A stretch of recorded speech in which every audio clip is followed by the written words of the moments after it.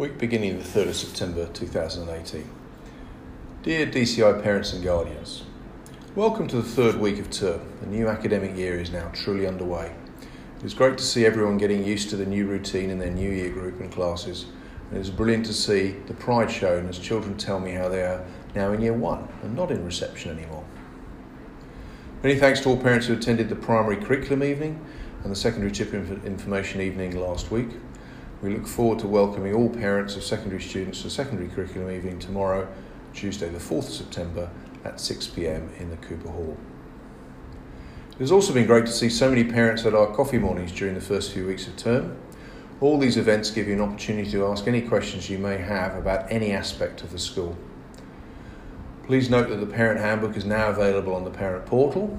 It gives a wealth of additional information and also whom you should contact if you have any questions or concerns. Thank you to the DCA for organising the family picnic on Saturday. Most of my time in the first hour was looking at the clouds and the NEA weather app, but our concerns were not realised and made a very successful evening. I hope it gave all parents an opportunity to meet other families in their children's year group. The eagle-eyed amongst you may have spotted some preliminary work going on preparation of our new sports hall and secondary building. Mr. Ball and I are running an information evening on Thursday the 13th of September at 6:30 p.m. and all parents are welcome. I will also have an update at this time on the pedestrian crossing.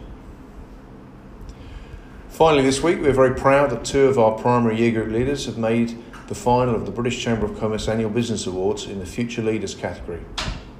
This award is for people aged 30 and below and is open to entries from any organisation in Singapore. Ms Prince and Ms Dolan joined 3 other nominees and we will find out later in the month if they have won the overall prize. Have a great week. Thank you for listening to the Dover Court podcast. Please subscribe to our channel.